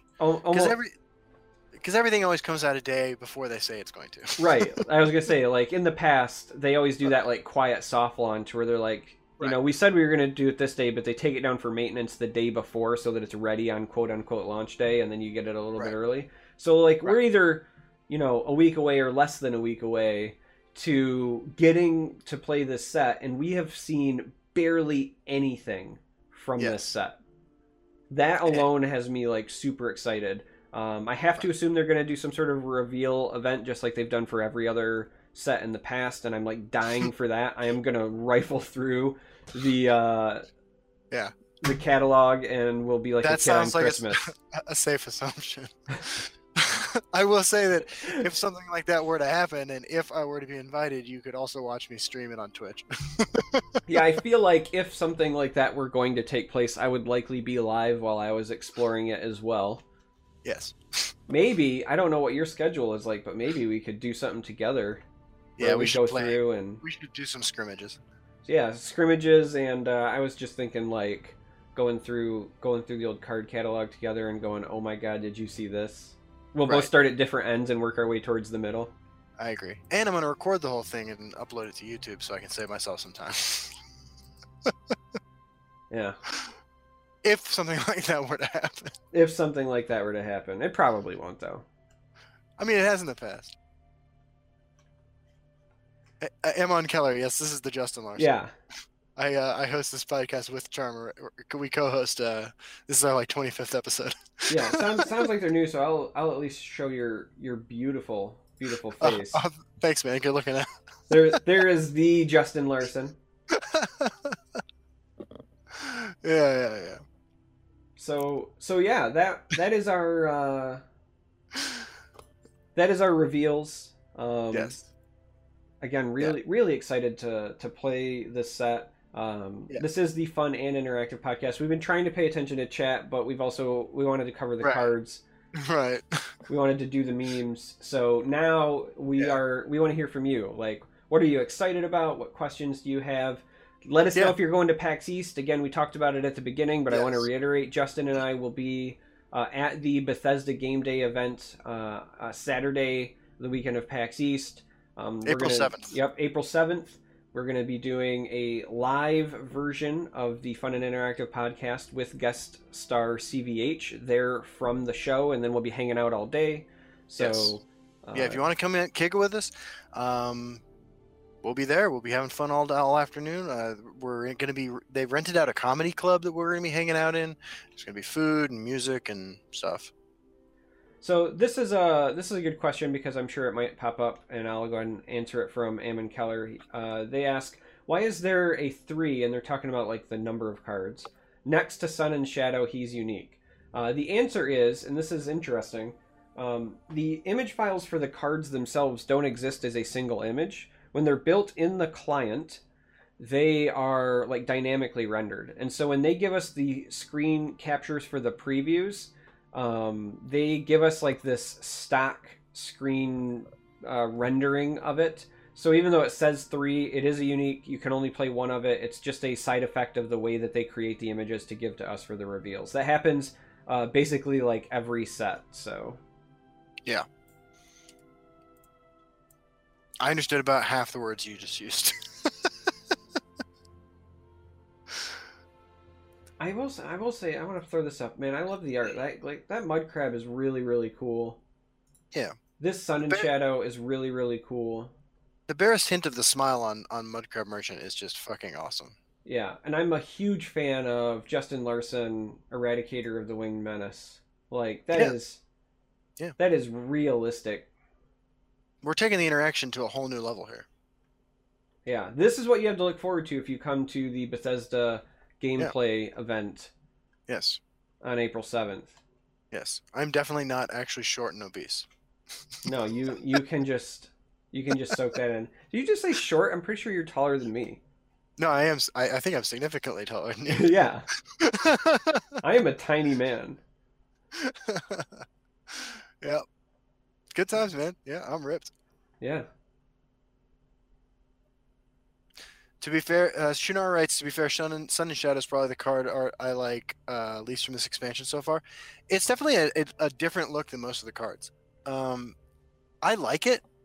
I like that it is so in your face and in Sun and Shadow's face. But I can see what you're saying. It's very different. Captain Cap Gun Voltron, no, I do not work for Bethesda. I work for the Second Chance Center, and I'm a therapist. That is true. That is correct. Yeah. Justin Larson. Yeah. I just like finding any excuse I can to say the words Eradicator of the Winged Menace, so... Yeah, that title's great, dude. I don't even know if it's meant to be funny, but I think it's hysterical. It's probably not meant to be funny, but I also think it's hysterical. Yeah. It's pretty great. Pretty great. Good times. So we got some more questions. This one's to us and Maricon. It says, so colors are called attributes. A combination of 2 colors are named after or classes. Why are the combinations of 3 attributes named after factions but called triple attribute decks? Well, I mean, they're named after the houses because this is like the introduction of them, but they're called triple attribute decks because they are still consisting of triple attributes, right? Like, I mean, you could also call them tricolor decks. That's going to be slang that's thrown around a lot. So, really, I guess you can call them whatever you want. But I mean, I've traditionally called the individual attributes by their colors, and then I call the 10 2-color combinations by their classes. And I think that within a few weeks, we'll all be pretty used to addressing the 5 3-color combinations that we have access to now by their house name. I will only use the Telvanni one. Yeah? Yeah, because the other houses don't exist to me. Well, I'm only using House Dagoth because represent. Dude, are you going to throw up the House Telvanni gang sign that I introduced? Timeout. That's right. Got to throw out my gang sign. And of course, there are other houses. You know, there's House Indoril. There's House. There's one other one. Yeah, Right? Immortal King in chat says sixth house, best house. I assume he's referring to House Sodius. That's an Easter egg for the future. Yes, there is another house being revealed. It's kind of a secret thing. We had to sign an NDA about it, so we'll talk to you guys about that when we can.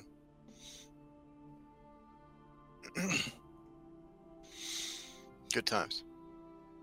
Yeah, chat wants you to show the gang sign. I don't represent that family, that house, so you're gonna have to do that.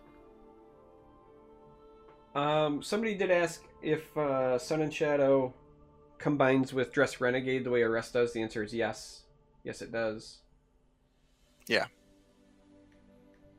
Somebody wanted to see the gang sign. You want to go ahead and it's just like a technical foul, right? Like, yeah. T stands for time to leave. House Tilvani. Yeah, represent.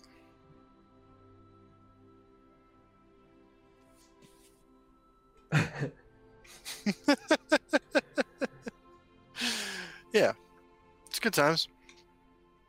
Oh. Yeah, what's the Dwemer house? House D, Big D, lots of D, deep D. Nicole says that's the lamest sign ever. Do you realize who you are watching right now? If you expected something cool or witty, like, yeah. you're not getting it. In fact, look, I don't even know if I can do this right for the camera. The only cool thing I can do with my hands is I can turn my fingers into a frog that ribbits, and my kid loves it. Like, that's... Oh, I guess there's also, like, this, like, ostrich-looking thing that I can make. God, I can't even do it right for the camera, but I swear it looks like one. So, yeah, like, no, there's no gang signs. That is awful. Yeah, it's pretty awful. I mean, no gang signs that I'm gonna do that I'm proud of, anyway. Yeah, we are the Nothing But Dad Joke channel. Yeah, 100%. Somebody actually at work today was like holding a baby, and they're like, "Oh, I want to have one," and I said, "Why?" This is a coworker, right? Obviously, I don't talk to clients like this, but I was like, "Why?" And they're like, "Justin, you make more dad jokes than anyone else I know," and of course they don't know Charmer, but I was like, "Yeah," and my cat gets all of them. Like, we're not real G's. Not anymore. I retired.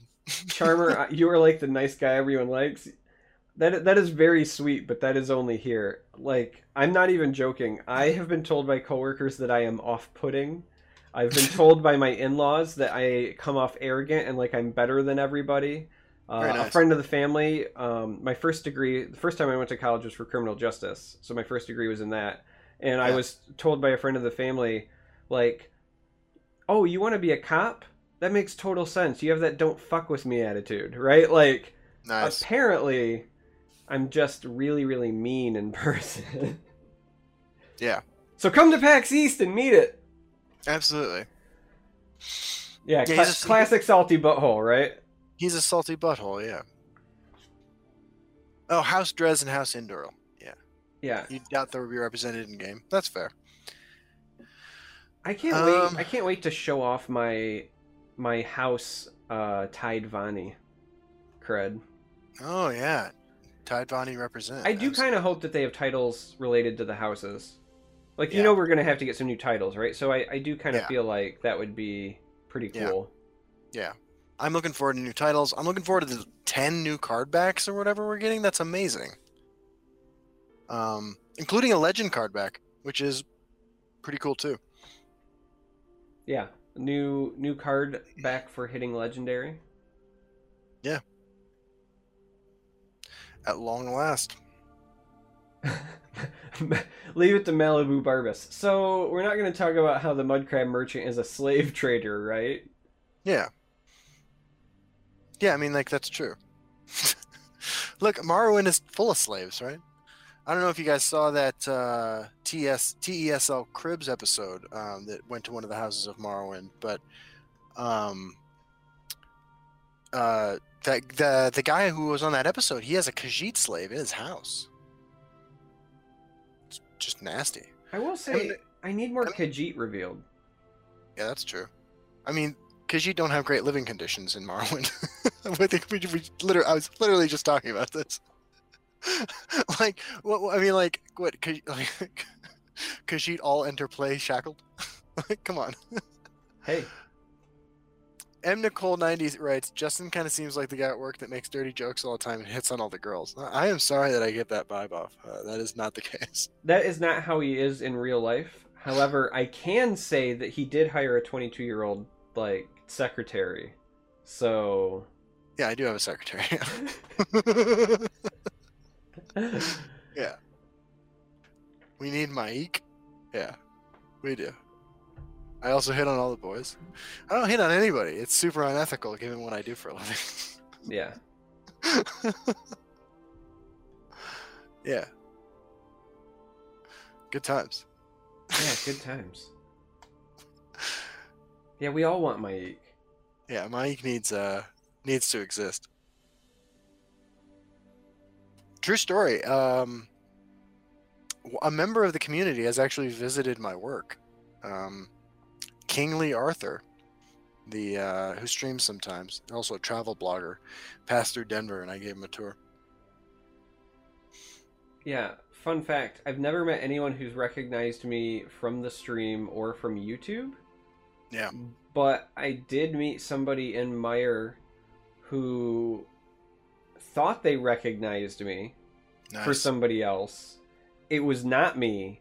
But then my wife said, no, he does do YouTube. Maybe it is him. And I was like, no, it's definitely not me. And then they followed my YouTube anyway and then sent me messages. So like I got a new YouTube subscriber for an accidental thing, but I've never had anyone. And it's like, I don't even try to hide it either. Like, I don't talk about it with my coworkers or anything. I think like maybe 2 at my work actually know. But like I've got like a phone case that has like the Charmer logo on it. So like it's not like I'm hiding it, but nobody recognizes me. So yeah, I've never met anyone like on the street or anything like that who knew who I was. Yeah. I just feel, I don't even know how I would handle that. Not because like I would just feel uncomfortable because I don't, you know, we do stuff like this. We talk with everybody. I love it. I always look forward to it, but it's still, when I actually sit back, it's super surreal to even think of like, I talk to a couple hundred people periodically, you know? It's dude, weird. we're going to fucking PAX. I know. I'm really looking forward to it. I can't, like, I want to put, you know, names to faces, and I want to, you know, not just do like the broadcast to me, but like, you know, the hangout full on dad joke me. Yeah, this will be fun. I'm really looking forward to this. Please come up to us, say hello, chat with us about whatever. I mean, look, like at the end of the day, I think the reason that Charmer and I became friends, like when we started talking after we, you know, started playing this game, is because like we're just a couple of guys who love playing this game. You know, we're just really huge fans of the game. I also cultivated a very flattering dick pic and sent it to him. That's the secret. Yeah, you know, I know that you all think that there is no truth to that story, but he actually sent me a picture of Dick Cheney. Like it was like one of our first conversations. Yeah, like I think the very first DM I ever sent him was like I sent him Dick Cheney, Dick Tracy. There was like 3 or 4 of them, and I was like, I'm sending you dick pics. Right, Dick Nixon. Yeah. Yeah, Dick Nixon. Mm-hmm. That was over a year ago. Yeah. What's the setup going to be like at PAX? So there's a bunch of things going on. They've rented out this comedy club for the afternoon and evening. It's like right across the street from the convention center. There's going to be a stage. There's going to be room for like, they think it's like 400 or 500 people.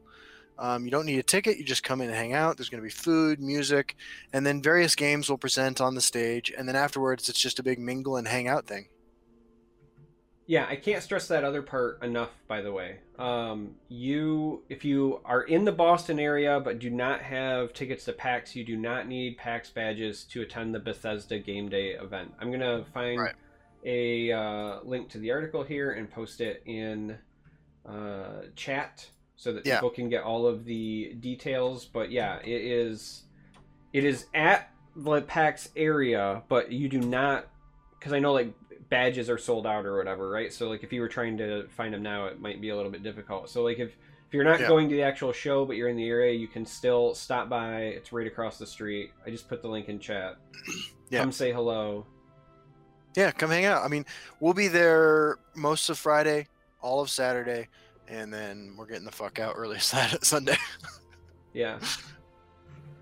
And it's not just Legend stuff going on as well. Like, they're going to have some people there from Quake Champions. Elder Scrolls Online just announced their expansion. Again, Wolfenstein is going to be on Nintendo Switch for you to try. They've got, like, swag they're giving out. There's, like, gloves and hats and stuff, if I remember right. I said something. Cool. I saw something about gloves. Cool free shit, I believe. Let me pull up the information I have.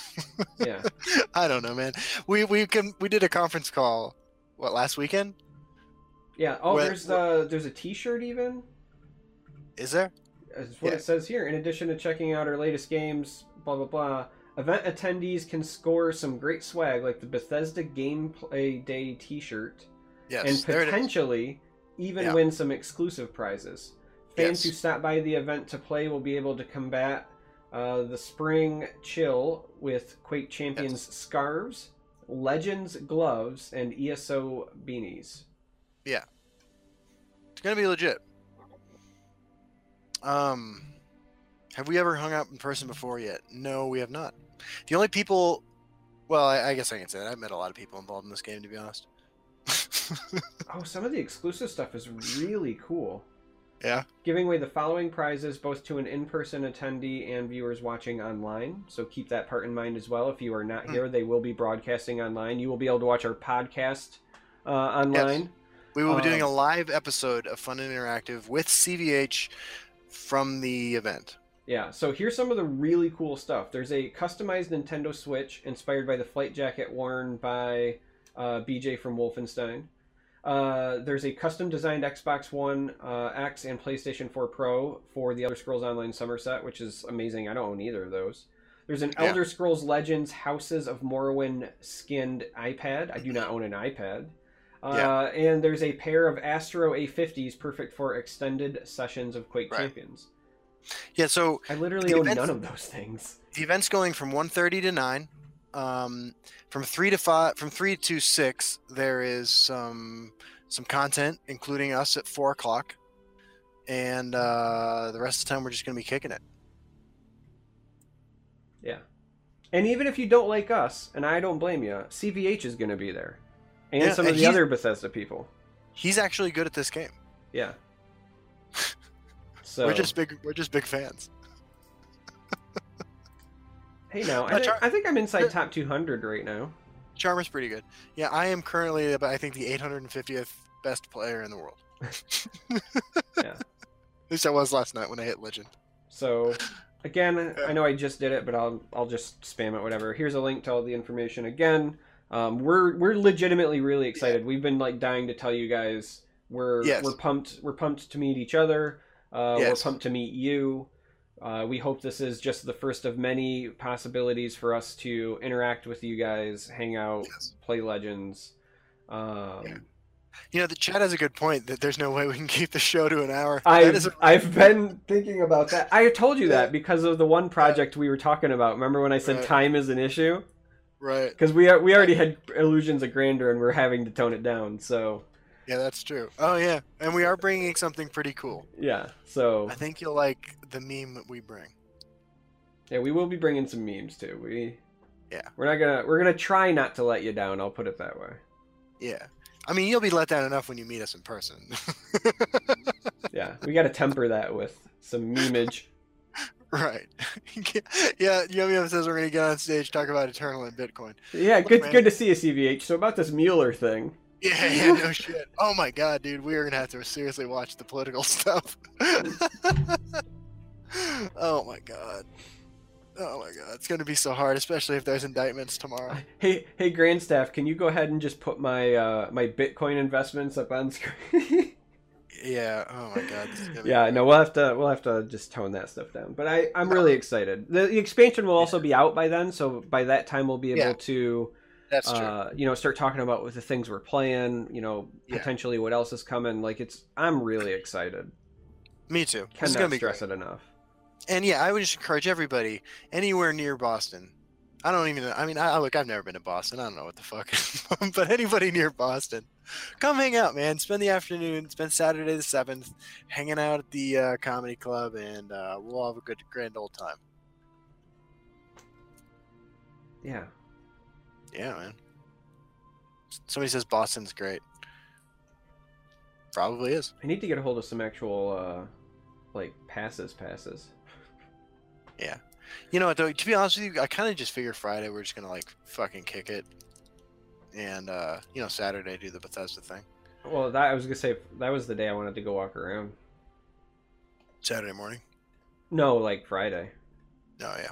I know you said like kick it, and I was planning on doing that in the evening, but I think I'm getting there like 4 or 5 hours before you, or something like that. We're landing at like 10 or 11. Oh, really? Never mind. Yeah, we're leaving Friday at 7 a.m. and we're leaving Sunday at 7 a.m. Yeah, because I think I get in at like 11 as well. But yeah, I figured I would walk around because, like I said, I've never been to PAX. I've never been to Boston, so I kind of wanted to walk around the city and hang out a bit, and I kind of wanted to do the show, if possible, a little bit, just because of the experience, if you will. That's true. There's other content creators I know that are going that I'd love to say hi to, stuff like that. But Gyro Captain says we got to film some commercials while we're in the same room. Sandra will be there too. Sandra's the person who's filmed all of our nonsense so far, and I'm sure she is eager to make some art. So yeah, I mean, you guys can just watch our Twitter feed because it's probably as soon as we're done filming the stuff we do in person, we can put a link to the Pornhub spot. Like that's not a problem. Absolutely. It's good times. You know who else might be taller than Charmer? Everybody. Sandra. Probably. I mean, she's an Amazon man. Yeah, that's true. You don't mind me giving me. I'm just fucking around, right? Because like I always think it's funny when you meet people who you've never met in person before. Like I think of actors and musicians, they all end up being like not the size or shape you thought they would be. Oh yeah, absolutely. That's why I think this is funny. Listen, I am the most average of average like you can get. Like as far as Americans go. Like I'm 5'9". Like this morning's weight I was like 167 and change. Yeah. Well, I weigh considerably more than you. Yeah. And I'm trying to cut weight. I'm trying to get down to like 155, 160ish. The abs are almost back. I understand.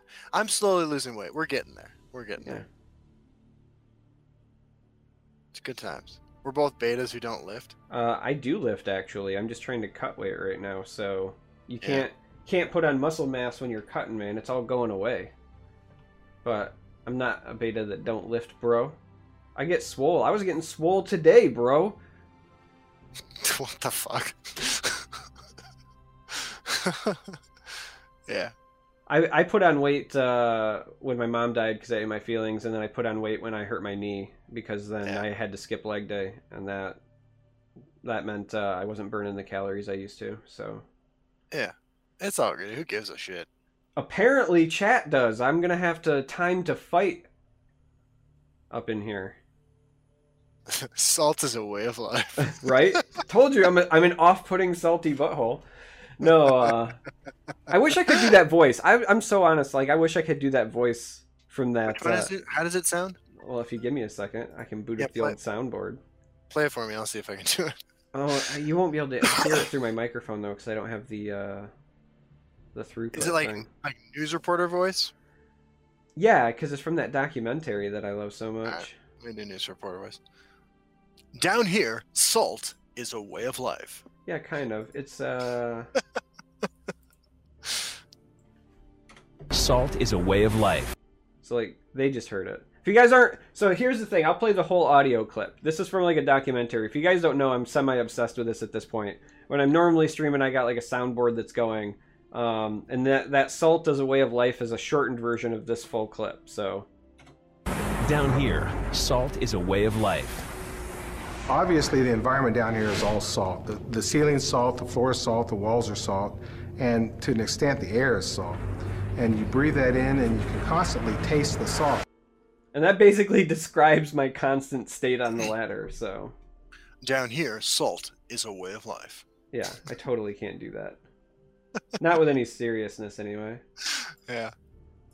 I'm more like the random guy that they're interviewing, you know? No, yeah. You're a salty butthole. Right. I always found like the key to doing voices is to like just listen to something for a long time beforehand. I just try to like do it right for practice, but when I'm practicing, I don't want anyone to hear me practicing, and I'm so rarely alone that it's hard to get that time in. Yeah. Because like if I just walk around the house doing it, everyone looks at me funny. Yeah. When I walked out to my car for that video I was filming, dressed as a fucking fucking dark elf, dude. My neighbor right across the street was washing his fucking car. And like I looked at Santa, I was like, I don't think I can do this. She's like, she just gives me the nod. I just fucking went out there and nailed it all, walked right back, and his eyes are just on me the entire time. See, I would have relished that, but again, I'm an off-putting salty butthole. I would have walked out and locked eyes and not said a word and just established dominance the way you do, you know? Last year when I went into the forest to film that fucking rap video, dressed as an orc, a bunch of people walked past as we were filming and like stopped and stared and took pictures and shit. You drop more F-bombs in that segment than in the rest of the video? Yeah, that makes sense. Alpha Charmer. Yeah. I don't know. I got nothing.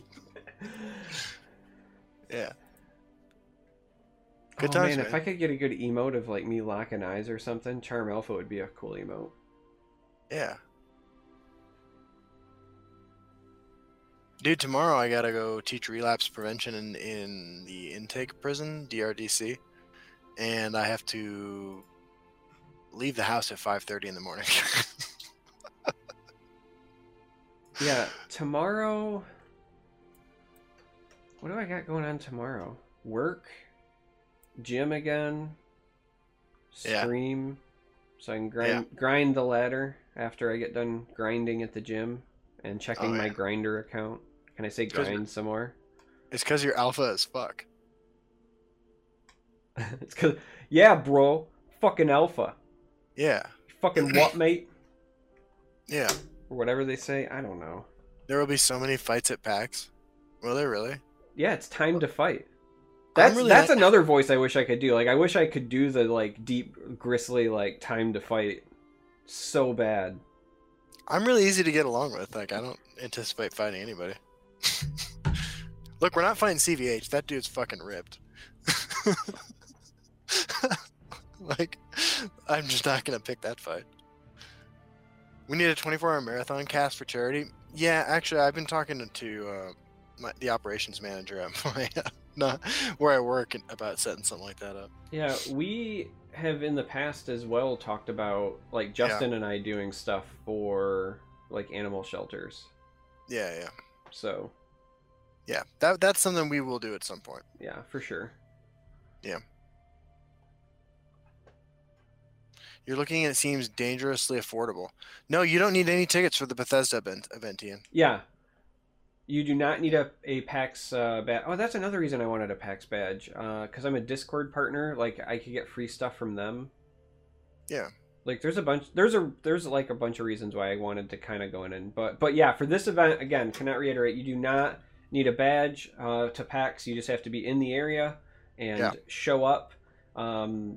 Get free stuff. Now, supplies are limited on the free stuff. So, like, you know, if a lot of you show up, it's going to be first come, first serve. But, yeah, like, you can just show up, hang out, play games. Yeah. It's going to be a lot of fun. And Charmer and I have some stuff planned and some stuff we're still working on. I'm sure we'll bring some cool shit to do and give away as well. Be legit. Yeah, I mean, I don't know if you guys know this. Like, we actually have... Like there is like we both have stores where you can buy our cool shit. Yeah, that's true. PAX is in Boston, Soldier Run. Great question. And if I was driving, I would have no problem with picking Ian up on the way through, but I am not driving. Yeah, we are flying. Flying United, right? I'm flying United. I'm pretty sure that I'm also flying United, or I did, because I think they asked for preference, and I said my preference was Blood Dragon. So if it's not one, it's the other. Blood Dragon's great because you can just avoid the TSA entirely. I don't know if you know that with them, because they try to guard you from doing things, but Blood Dragon just ignores it. Yeah, that's what's up. Yeah, Ian, $150, totally worth it, bro. We'd love to kick it with you. Bring the door. Yes. Yes. Yeah. Absolutely. Can someone pick you up in Germany? Probably not. Oh my god, I want to bring a door now and just cosplay as Ian. Oh yeah, that'd be funny. Fire Drake, what did you think of the deck list all over the screen post? It was fucking hysterical. Dude, Sodi Mag makes some of the funniest shit I've ever seen this games community create. Fun fact, the frames actually that I use on my videos, he made those like a year ago. And when he got into content creation, like, it was just awesome. Yeah, he made those for me August 3rd. Yeah, I think he's just a great guy to have him as a member of the community. Oh, great question. Malibu Barbus wants to know what kind of seating preferences are on Blood Dragon Air. Personally, I don't like the responsibility of being near the wing portion, because that's like the escape route. Usually I like to be close to the head, mostly because then if something happens, I can exit very quickly. When it lands, it's a pretty easy exit. Yeah. I mean, you can land in either lane, right? You can ignore guards. It does get a little hot up there. Yeah. But yeah, it's good times. Zenith Dragon says he caught Sodi streaming once. That's good times. Yeah, he's just a fun guy. I like talking to him.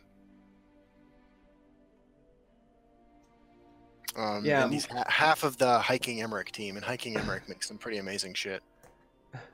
Yeah, there is more legroom near the exits, but apparently I don't need legroom because I'm a tiny guy. Yeah. That's all I gotta say. Oh, shit. Oh, man. Did you know they let me bring nicotine gum into prison? No. Yeah. First time I went in, I was like, I was going to be in there, as a visitor. I was like, oh my God, what the fuck am I doing? Being there for 8 hours with that nicotine. And I just white knuckled it, right? And it was already like really anxiety inducing because like I hadn't been in prison since I was in prison. And I found, I got out and I just, hit the shit out of my vape. But then I found out you can bring nicotine gum in prison, so. Interesting. Yeah. I just assumed my experience was going to be like cavity searches and shit going in. Now, they don't give a fuck what you bring in as long as you're not an inmate. Yeah, I was going to say, like, I've never, like, had that much of a problem when I entered, but I was not going in as an inmate, so. Yeah, I'd never had that experience. It was new. Griffin Gasp says, I need legroom like a motherfucker. I hate planes. I've never really had a fear of flying. I kind of like flying, actually. My dad's actually a pilot. Sometimes they set off my vertigo, which is annoying, and they make my torn hamstring hurt. But other than that, I don't mind them. Good times. Can you bring smartwatches into prison? I never tried. I was not able to bring a cell phone. Yeah, I was going to say, usually that's a no. Yeah.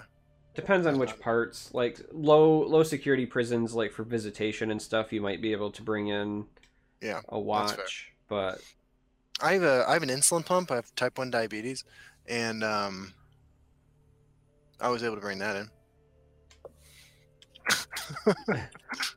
I mean, like, it seems obvious, but like, I wasn't allowed to have it when I was an inmate. Well, because you might use it to like hurt yourself or somebody else. Yeah, that's fair.